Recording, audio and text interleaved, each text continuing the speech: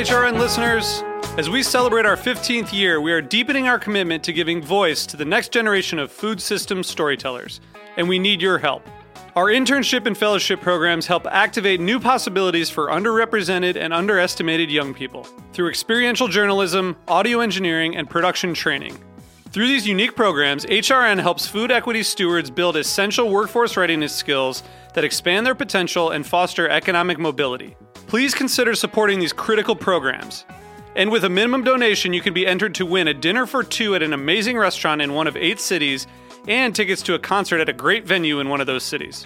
We have incredible partners across the country who have donated, as they also share our passion for helping to educate the next generation of food systems storytellers. Check out heritageradionetwork.org/15 to donate and enter to win today. That's heritageradionetwork.org/15 to donate and enter to win today. And make sure you donate before March 31st. Thank you. If your food media diet is fueled by HRN, become a monthly donor today. Visit heritageradionetwork.org/donate. This episode is brought to you by Washington Wine. Download the Map My Washington Wine app. It's Map My WA Wine, and get all the Washington wine right in your hand. Washington Wine, this is now. So you don't shun the devil with your rock and roll load. Knows that country music's gonna save your soul. The devil runs his groove in them rhythm and blues. That's him. It's gonna get you some in the end. Welcome back to the Speakeasy. I'm Damon Bolte. My name is Souther Teague. And I'm Greg Benson. Gentlemen, another week has passed, and we're back in the virtual studio, still in the virtual studio. I watched the John Oliver, and for over a year now, he just complains about how every opening of every show is how he's in this white void. I think of that every time we open the show because we're all in separate places and we can't see each other. And I'm grateful that we've been able to do the show consistently throughout this, thanks to the team at HRN and Amanda, of course. But it's not as, I don't know, wholesome. It's not as good. It's not as fun as it is when we're in the same room together. There's less pizza. There's less pizza. And our void isn't voiced by John Benjamin, so, there's that. That's right. Archer / Bob from Bob's Burgers. Yeah. And it's been at least 2 years since I've been iced by David Wondrich in our studio. Yeah, Dave and Noah. Sure. Did that helicopter trip ever get sold? Do you remember they offered a helicopter trip? Yeah, I guess not. Yeah. At least we didn't hear or read about it. Yeah.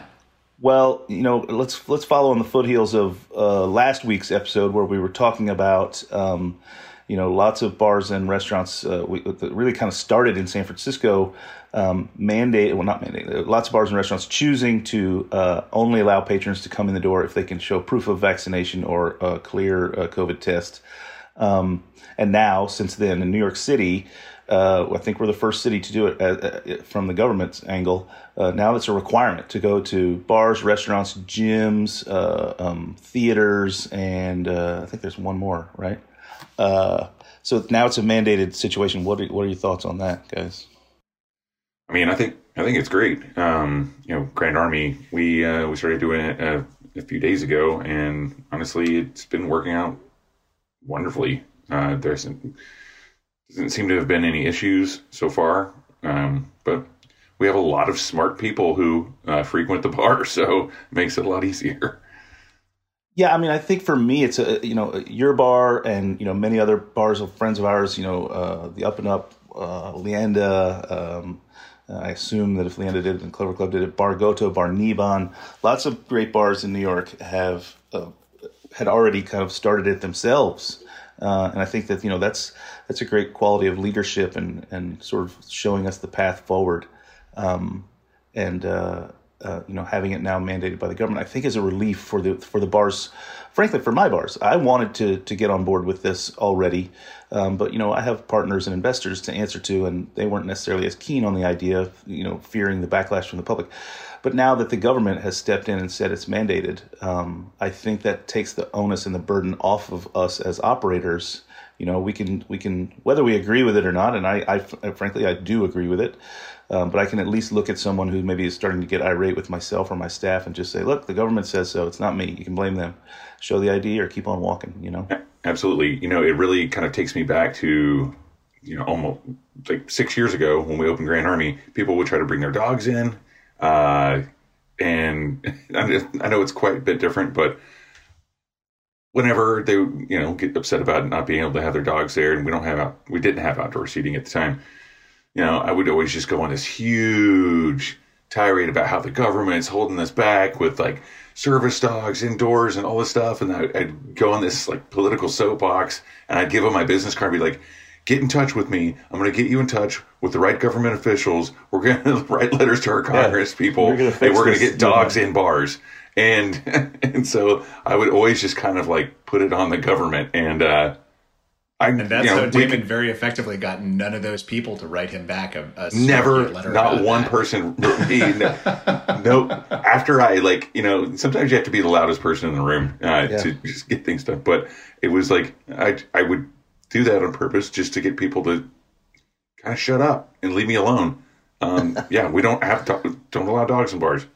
Sorry. But I kind of feel that same kind of, I don't want to say I'm trying to punt it off to someone else, but yes, I am absolutely. I'm glad that the government's actually like stepped in and said, this is a thing. And now we can say, no, talk to the government. Or go get vaccinated. It's not like you're trying to punt it off to someone whose job it is. And it's the fucking government. Yeah, we pay them to do this. Yeah. And like on the one hand, you know, it makes me really proud to see people like, you know,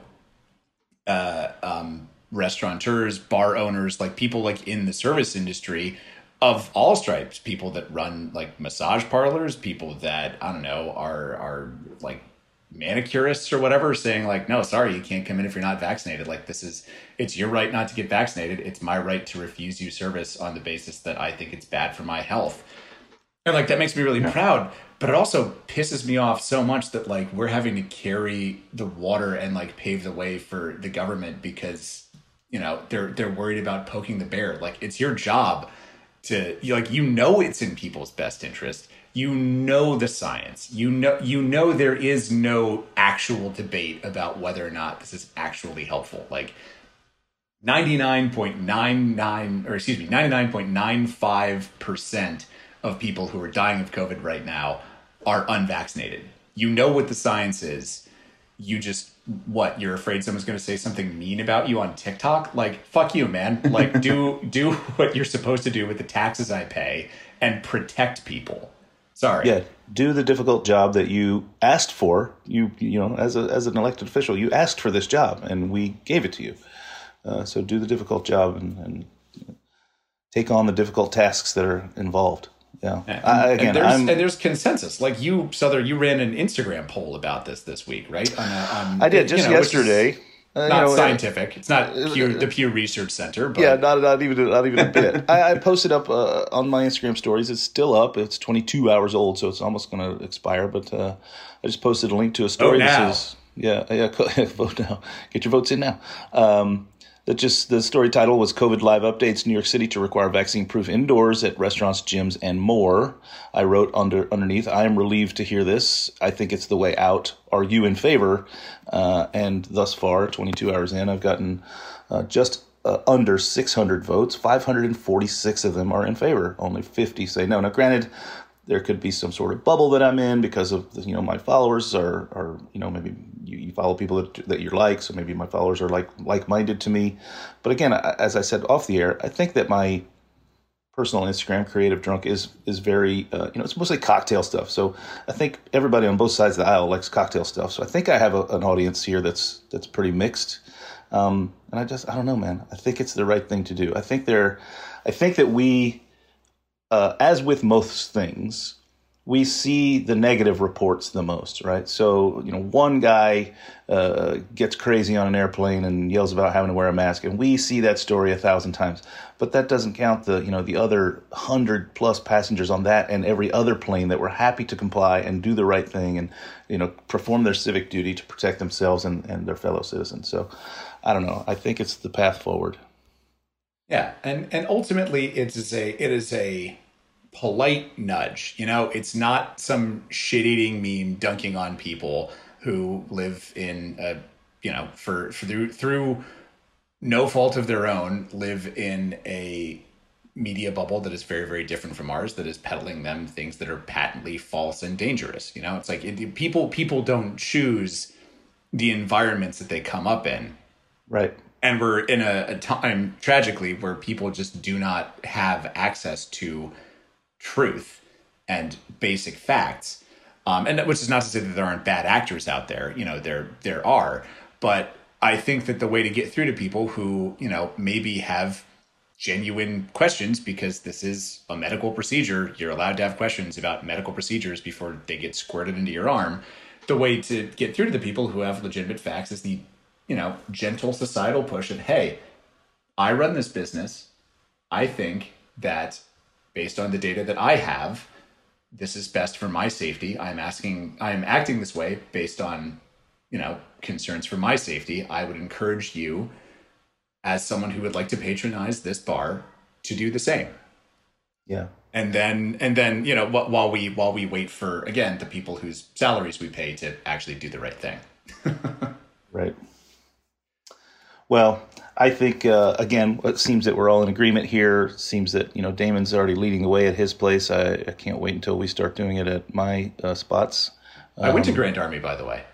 Got to flash the picture of my Vax card on my phone. It was a lot of fun. Awesome. Did you use the Excelsior pass?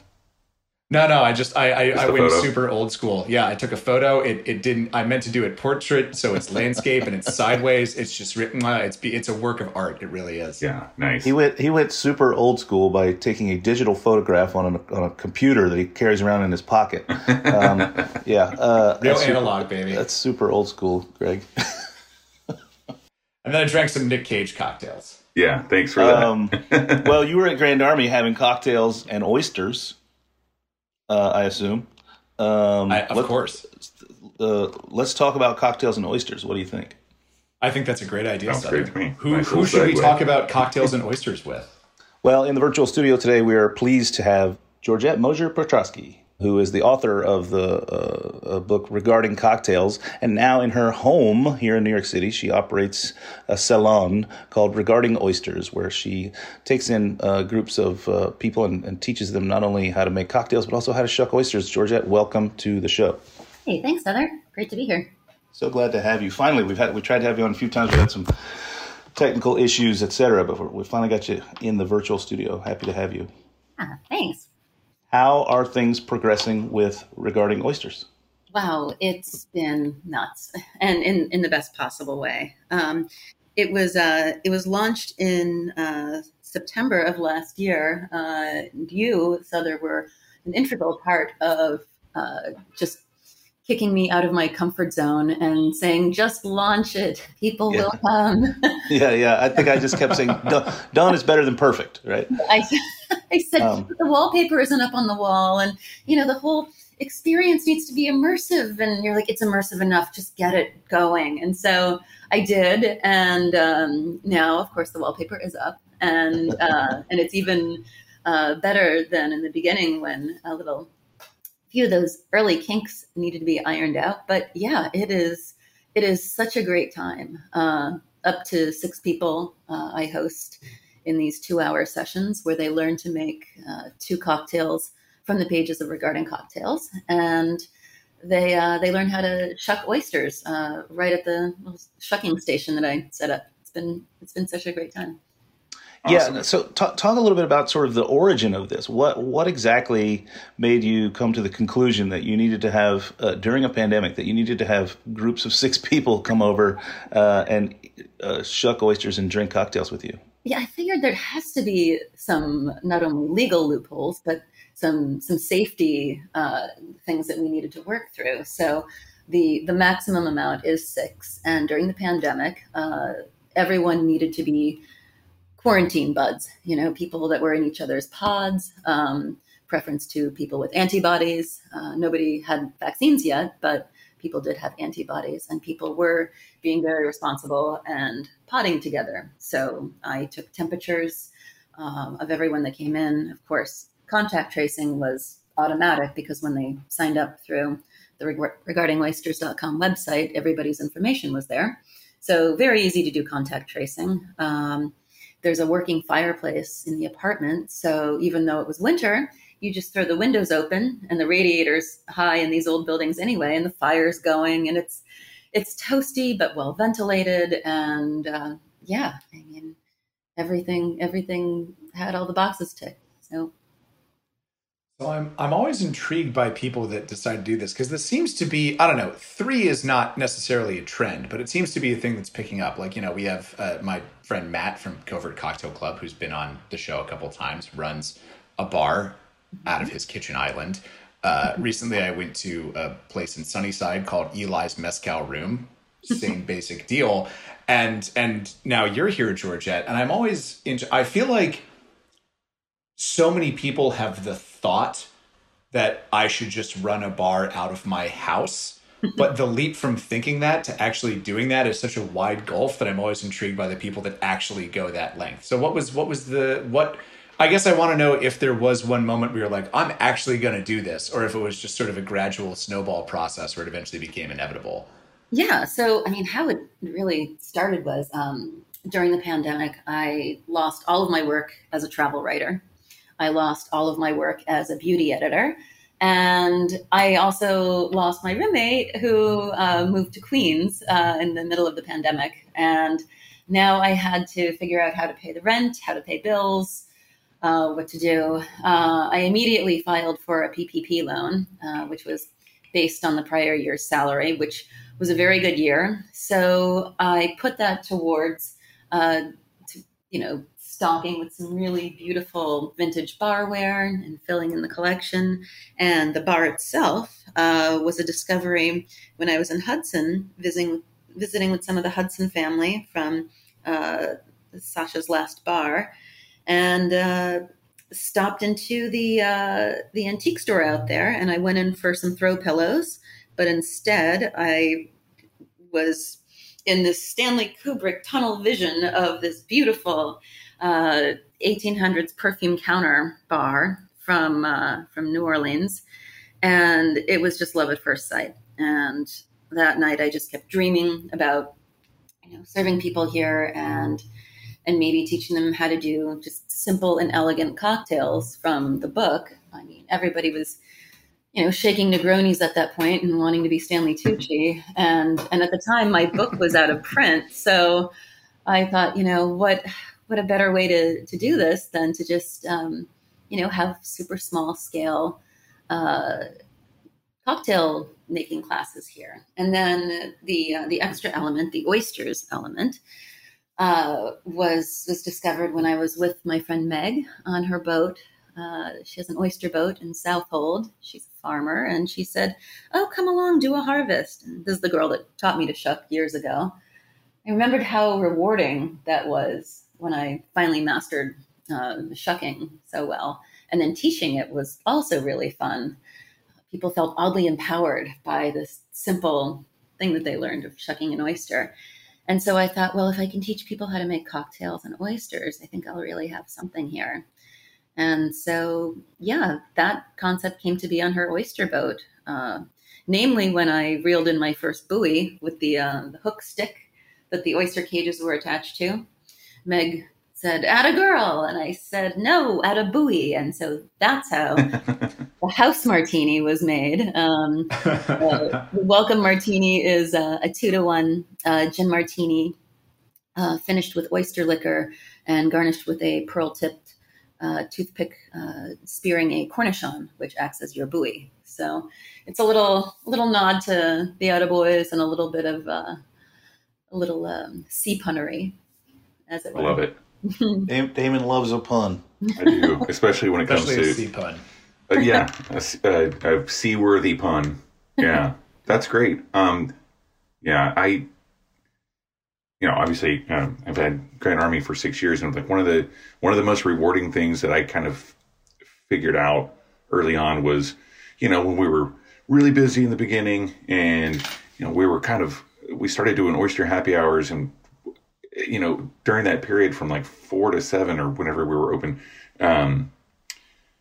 we just didn't have enough hands to open up oysters. And so and the crazy thing is, during that time, obviously it's a cocktail bar, but, with oysters, people are like also drinking wine and beer too. And we had happy hour specials on that. But basically I would just hop over to the oyster station and help shuck for like a couple hours. And it was so much fun because it's something I often talk about this industry and all the different things you can do in this industry that involve cocktails without you being a bartender, right? I mean, you're a journalist. I've been a journalist for a long time. So is Souther, and he's definitely an author.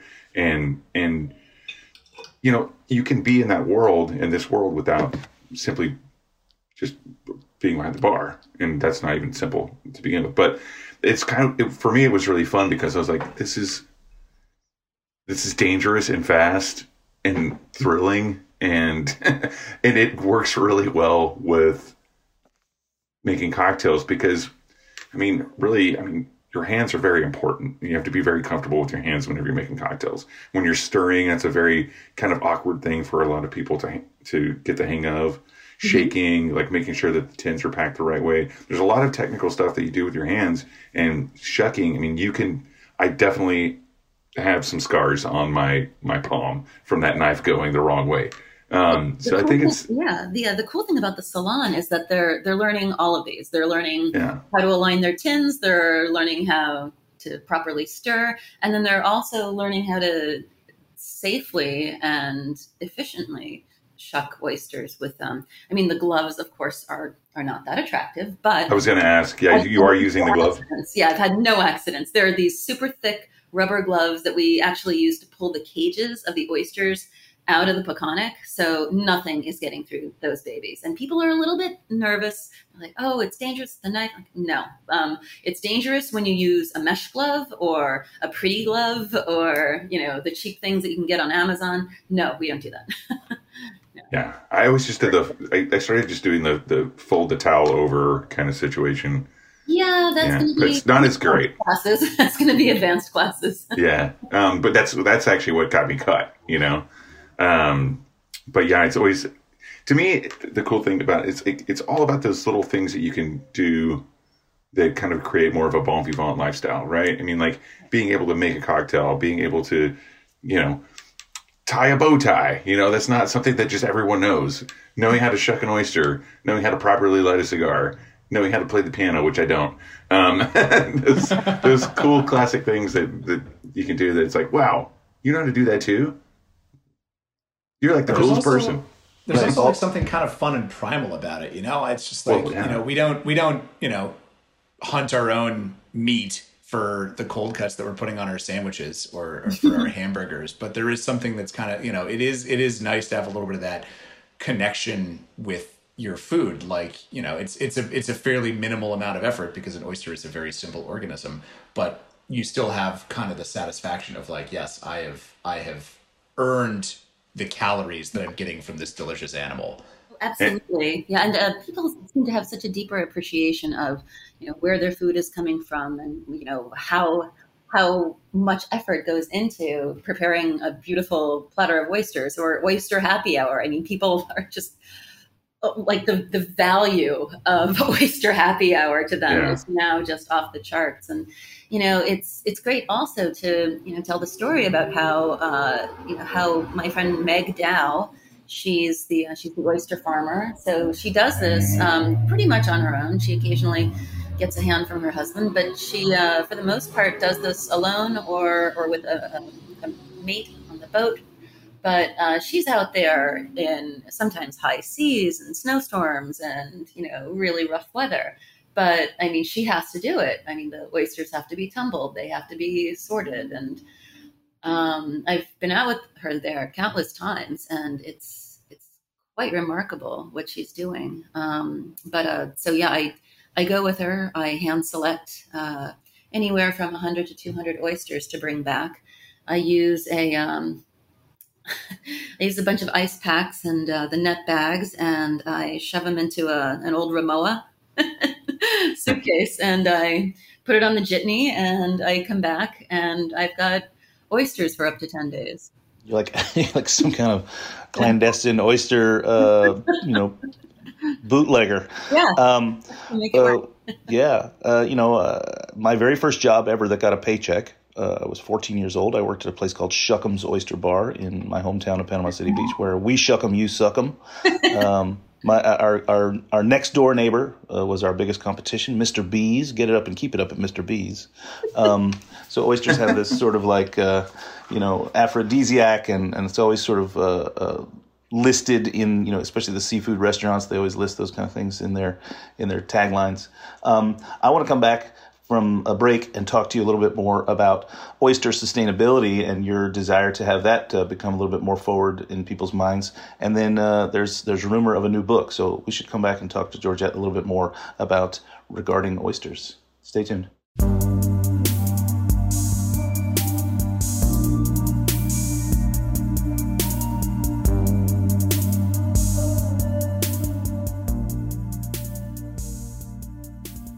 This episode is brought to you by Washington Wine. Download the Map My Washington Wine app. It's Map My WA Wine, and get all the Washington wine right in your hand. Washington Wine, this is now. Hey, this is Hannah, HRN's program manager. You may have noticed that we have a whole new look. We also launched a new website that's going to make your listening easier and more enjoyable than ever before. HRN is the original food podcast network. And as we enter a new chapter in our 12-year history, I want to ask you to invest in HRN for the long haul. If you rely on this show to fuel your food media diet, become a monthly sustaining member today. Our members keep the voice of America's food movement alive and kicking. Your donations support this podcast along with 40 other shows on Heritage Radio Network. Your contribution helps give HRN the security we need to stay on the airwaves throughout the pandemic, and your continued support is allowing us to reopen our studio. Plus, we like to give our regular members special treatment. So sign up to become a monthly donor and get access to our secret menu. We've gathered together exclusive discounts and offers from some of your favorite food and beverage brands. So you get to enjoy insider pricing on goods that will ship right to your door. Join our community of monthly donors, and special deals will come your way throughout the summer. So can you make a gift of $5 or $10 a month? It'll show me and our whole team at HRN how much this podcast and food radio in general means to you. Become a monthly sustaining member today at heritageradionetwork.org/donate.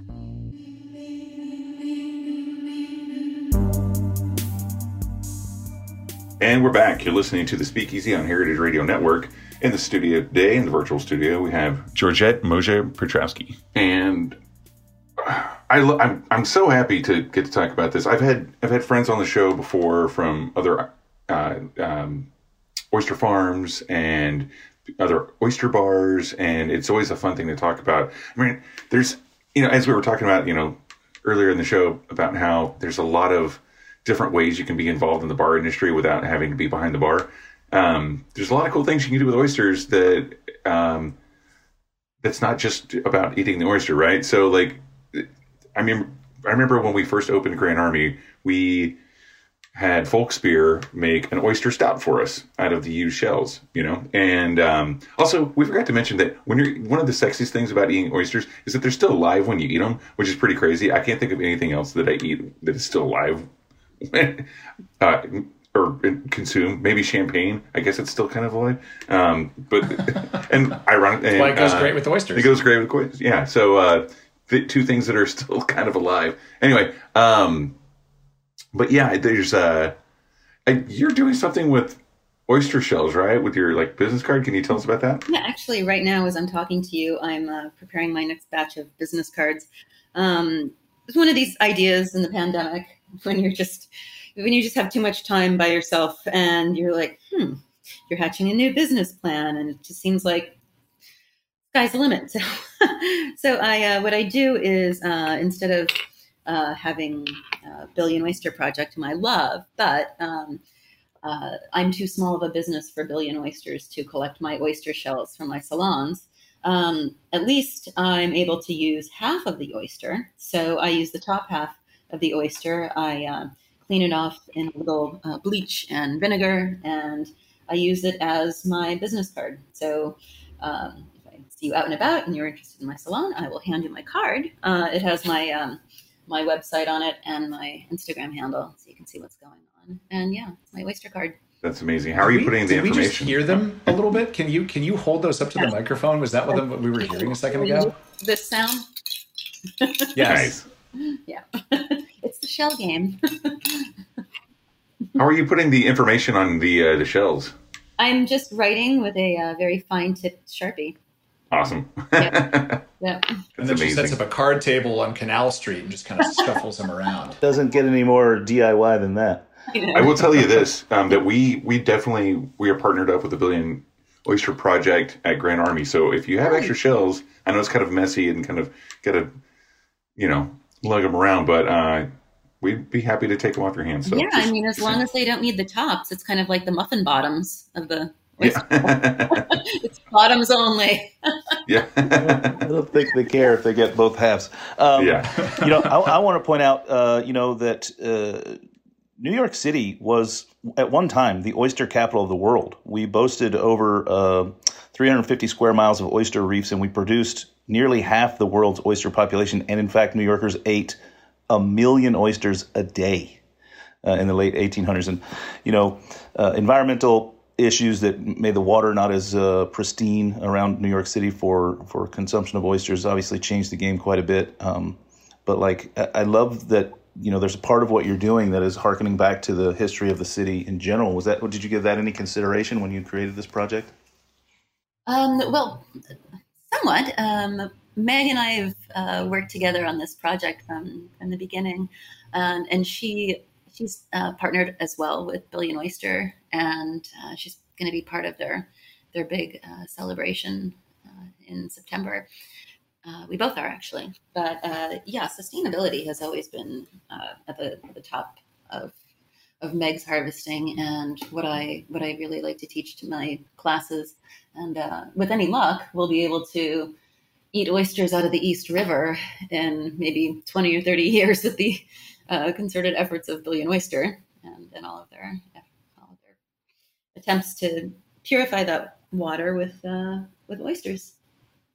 Yeah, can we? I love. It sounds like we're all big fans of the Billion Oyster Project here, but for our listeners who might not already know that they love the Billion Oyster Project, even though they do, without realizing it, could you tell a little bit about what they're doing and what their goal is?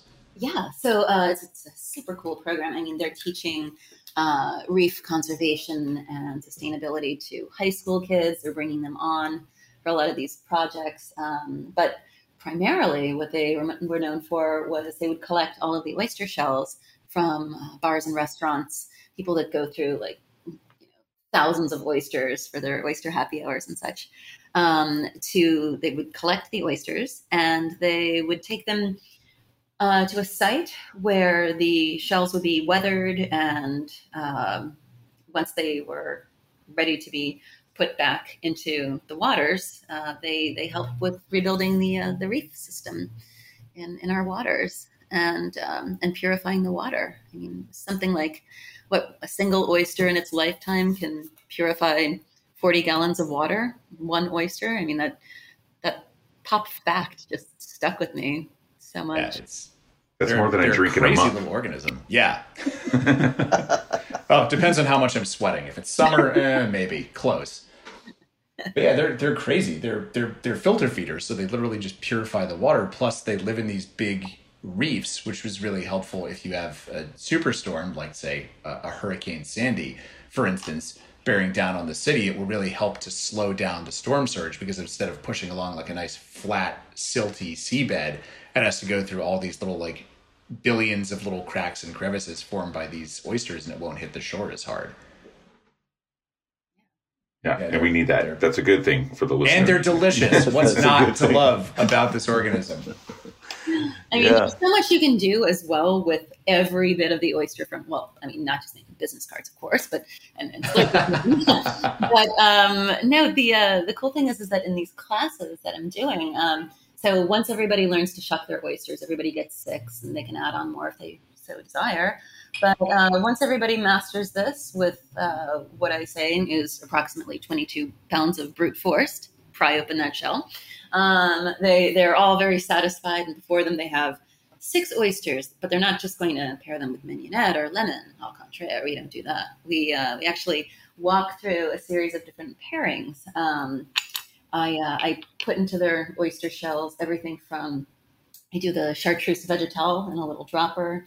I do a Madeira luge, so they'll eat the oyster first and combine the Madeira with the oyster liquor that's in the shell. I'll do a Scotch luge in the same concept. So good. Scotch. It's so amazing. Recently, I'm using a lot of things that I brought back from an oyster trip. I was just in France and learning about their sustainability efforts and their processes there as oyster farmers. But I found some really cool things that I've been using in the salon. Everything from a cognac vinaigrette to Bourgogne Verjus, and then a Vinegar Rouge, which is, it looks like a very chic perfume that you just spray onto the oysters, and it is such a crowd pleaser. So yeah, there's some really cool pairings in the salon too. There's never really a need for cocktail sauce or mignonette or just simplicity of lemon. I think I only offer lemon and on occasion a special mignonette, but yeah. Everything from that to, I do a smoked oyster dip on tea sandwiches sometimes. That really is fun. Very cool. Yeah, the photos that you post out on your social media are quite enticing. And I've been to the salon, as you mentioned earlier. I was there to kind of help you shape the concept, and then I came to an event one evening with some folks. What a lovely time. And so, I don't know, I think you have a reputation also for having a pretty much an aesthetic that you walk around with in your daily life that is obvious in your home. It's just a beautiful space. It's very transportive. Let's talk a little bit about regarding cocktails. Is now being printed in how many languages? And then let's move into the whispers of a forthcoming book. What are you working on, Georgette? Yeah. So Regarding Cocktails is now in its 7th English printing. They should just print more copies. So, we don't have this issue, but it makes sense to me. But so Faden has translated the book into German, into Chinese, into French. There's talks of an Italian issue, but yeah. So it's been doing really well on the shelves, and now that it's back in print, it's continuing to sell. I actually offer signed and inscribed and stamped editions of the book on my website that I personally send out on the regardingoysters.com website, or you can get it on Amazon if you so choose to. But so that's regarding cocktails. The book that I'm working on that actually came out of this whole oyster salon and experience that I've had during the pandemic is a home entertaining book. The concept is entertaining for none and some. So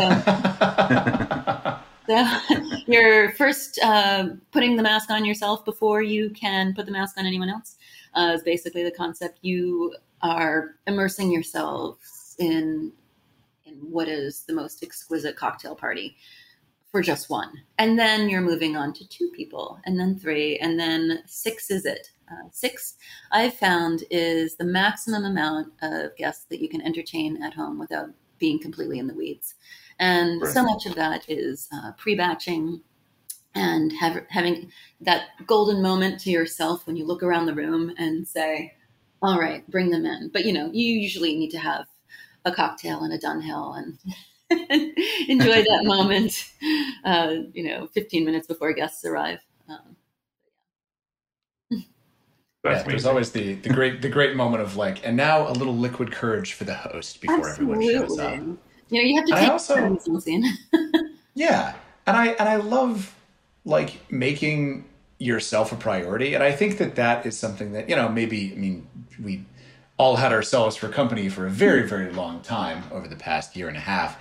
But even before then, I really appreciated, the act of, if you're making a nice dinner and it's just for yourself, like actually treating yourself to like, I'm going to go the extra mile. I'm going to make some good stuff and I'm going to plate it up and I'm going to make it look nice because, it's, if you're, Gosh darn it, I'm worth it. Exactly. I've always felt this way. I mean, I'm an only child. I've always, for the most part, lived by myself. And then when my husband passed away, I was like, oh, life of spinsterhood. Let's try this.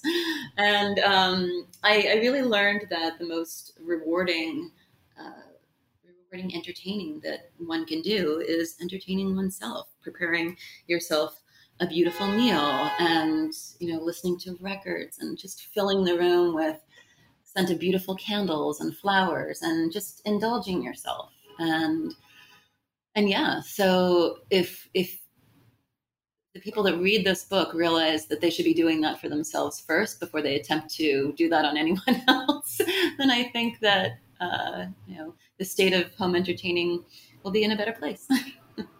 Yeah, and I think that home entertaining, certainly during the pandemic, has reared its head again. Maybe not back to its glory days, but I do foresee this as something of a hangover after the pandemic has finally cleared. I think people have gotten into the notion of doing stuff at home and making it beautiful, even if it's just for themselves. Maybe they're sharing it on Instagram, so it's not just for themselves. But I think that that's the trend. How far along, and is there any sort of date for this book to come out, or are we too early in the process? We are too early in the process. We are in the pitch process portion of publishing. So right now I have my illustrator secured, the lovely Vincent Moustache. He's such a talented illustrator. I met him when Regarding Cocktails was translated to French at a book party that Nico De Soto was hosting for me at Danico. And this charming little man who looked like a pint-sized Proust comes up to me and he says, I will illustrate your next book. And so I checked out his illustrations and they were absolutely spot on what I wanted. And so, yeah, you've posted a few of them, and I see them on your social media, and I think this is so Georgette. This is serendipitous. This lines up perfectly. His style is kind of in the spirit of Jean Cocteau meets Ruben Toledo meets, yeah, I mean, he's just got such an ethereal style, but so original, so quirky. But yeah, he's going to be great for the next book. And yeah, I mean, I'm shopping it around right now, and I'm several chapters in writing it, so we shall see. Awesome. Well, I know of an Oyster bar where you can have your book release party when the time comes. Thank you. I'll tuck that away. The offers are rolling in already. Georgia, you have to be vaccinated, though. That's the key. Yes, that's proof. And oh man, let's hope that by that time all this nonsense will be at least in the rearview mirror, if not distantly so. So Georgette, how can people that are listening, how can a listener get a hold of you to come and visit your salon if they're here in New York, or just follow along with what you're doing and stay up to date on this soon to be released book? Yeah. So the whole story behind Regarding Oysters, the press and reservations and the ability to buy a copy of Regarding Cocktails is at regardingoysters.com. And then on Instagram, follow along on at Regarding Oysters NYC, one word. Yeah, that's great. And how, how difficult is it to get a ticket to the events? Are you sold out all the time? Are you at capacity? Oh, no, there's some room. there's always some room. Booking in advance is a great idea too. But usually Thursdays through Sundays, I offer the class, or if there's a very special night, a guest needs me to put together on, a Monday through Wednesday, that can be arranged as well. But yeah, just make a reservation on there. I do need the cocktails that you want to learn how to make, so I can prepare in advance how much to juice and syrups and tinctures and whatnot that we need. And of course, how many oysters I should pull out of the Peconic for class. And yeah, so just I need to know how many guests and if you want extra oysters and what cocktails you want to master. Cool. Yeah, I love it. Talk a little bit about that while we still have a couple minutes left. What do you mean they get to choose from the book? Yeah, so there's a menu on regarding oysters, all kinds of different cocktails from Milk and Honey days. And they can choose either something citrusy and refreshing, or they can choose something more heady, like a Scotch-based cocktail. All of these things have been carefully chosen to complement oysters. And of course, we start class with the Atabui Martini in a little tiny teeny format. And yeah, so they choose their drinks. And when they get here, they get 2 laminated pages from regarding cocktails. And it shows the recipe and, of course, tells the story behind these cocktails. And then I'm here to guide them to make sure that they don't shake their shakers at each other. Avert disasters and,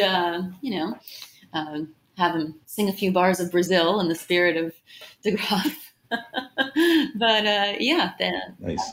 That's the process. And yeah, then we do the oyster pairings. It's actually been a really cool process of how I can actually do all of this legally, because I'm not selling cocktails to people. I'm selling an experience to them. So they buy an experience. It's 150 a person. It comes with 2 cocktails, a half a dozen oysters, and lessons on both. And of course, a lot of different canapes passed through the night, and some other little surprises and tastings and such. But yeah, value is there, of course, and the experience of being completely immersed in this gorgeous parlor.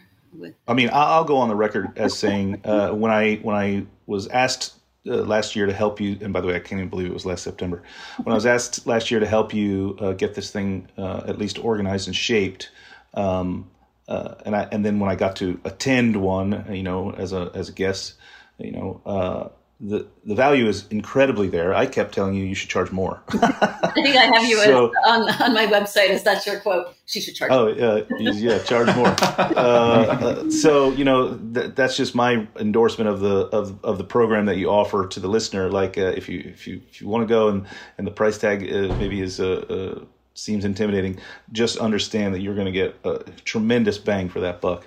It's a gorgeous environment, and the things that you get to see and do and experience while you're in that space with Georgette in this very intimate way is worth every penny and more. A bargain at twice the price, I always say. Well, Georgette, what a pleasure to finally have you on the show. I'm so glad that Regarding Oysters is going so well, and that Regarding Cocktails is still out there dominating and being printed in other languages all over the world.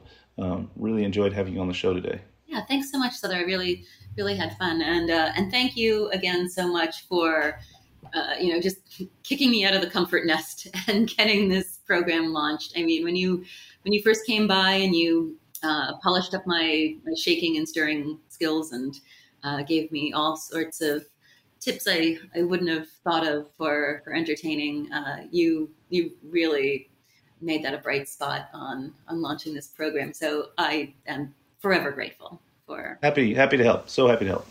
I would like to add that if you want to see 2 things that Souther never does, go to regardingoysters.com. There's a photo of him smiling and shaking a cocktail at the same time. Dear God. It's like a double rainbow. Yeah, it's pretty. I think I only know it's him because of the glasses, honestly. Yeah, I mean, while you're on there, you can also see Hannah Lee, I think, stirring a cocktail herself, something that she never does. She never makes cocktails herself. Yeah, you get people out of their comfort zones, Exactly. Which is a great thing. Yeah, it's contagious. So much fun. All right, fine. We'll see you Friday. Twist our arms. Yeah. Come on over. I mean, absolutely should, Greg. It's quite an experience. Well, before we wrap up the show, I just want to remind everyone that on the 26th, Jack Schramm and I are doing a thing called Guest Shift. Jack Schramm, of course, from Booker and Dax in Existing Conditions, sort of a mad scientist of the cocktail world. We're doing a live stream. You can go to my Instagram, Creative Drunk, and check out how to get tickets to that. We're going to make a couple of cocktails and teach you virtually, not so much like Georgette does in the comfort of her own home. But it's going to be a real good time, and I highly recommend that you do it. We're going to send you a box that has everything you need to make some cocktails, minus the booze. You got to pick up the booze because we can't mail you that stuff.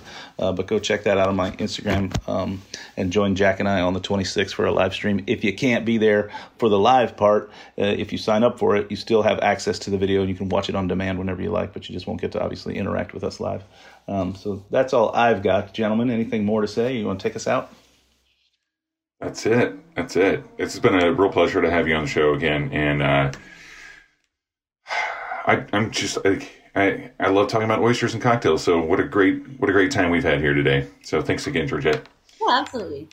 All right, so that's it for the Speakeasy this week. Check out Heritage Radio Network for many more programs like this one. Click on the beating heart to donate to the station, and also check out regardingoysters.com, a wonderful website full of great information on how you can go and hang out with one of the coolest people we've ever had on the show and in life. So until next week, y'all, cheers. Cheers, everybody. Cheers, everybody. Cheers.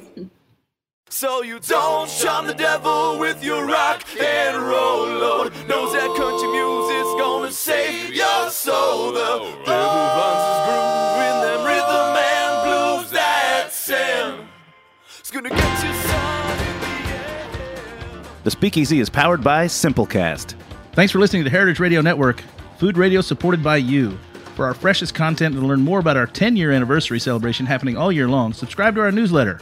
Enter your email at the bottom of our website, heritageradionetwork.org. Connect with us on Instagram and Twitter at heritage_radio.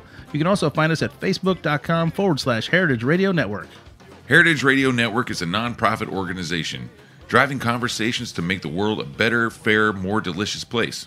And we couldn't do it without support from listeners like you. Want to be part of the food world's most innovative community? Subscribe to the shows that you like. Tell your friends. And please, join the HRN family by becoming a member. Just click on the beating heart at the top right of our homepage. Thanks for listening.